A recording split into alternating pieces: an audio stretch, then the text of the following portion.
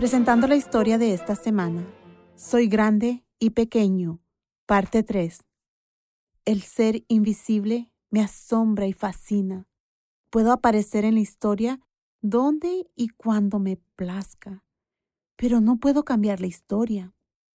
Hace unos 2500 años atrás, Nabucodonosor fue el dictador en Babilonia.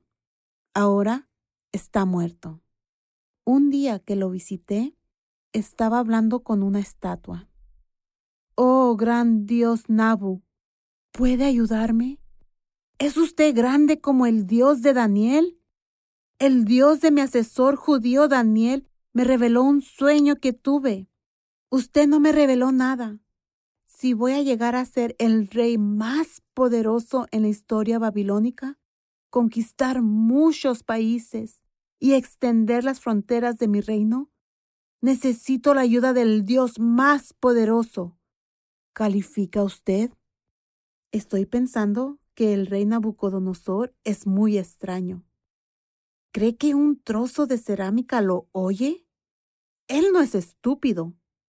A los 29 años de edad, dirigió al ejército babilónico a la victoria sobre los egipcios y los asirios.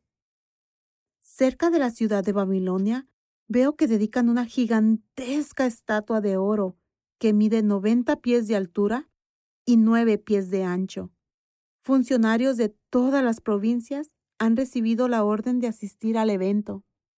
El rey ha exigido que toda persona presente se incline a tierra y adore la estatua.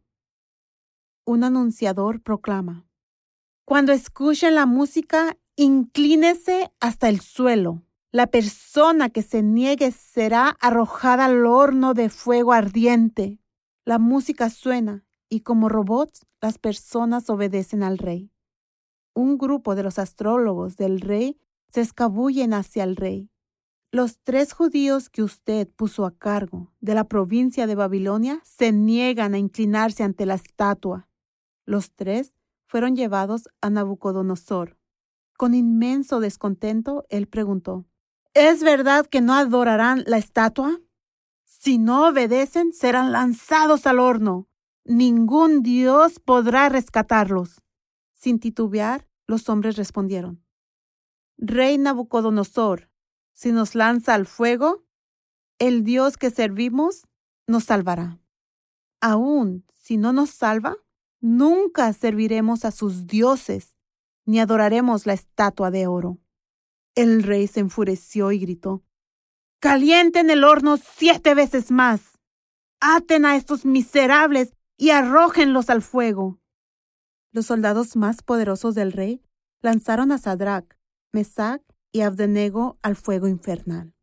Los soldados no escaparán de las llamas y se quemarán hasta morir.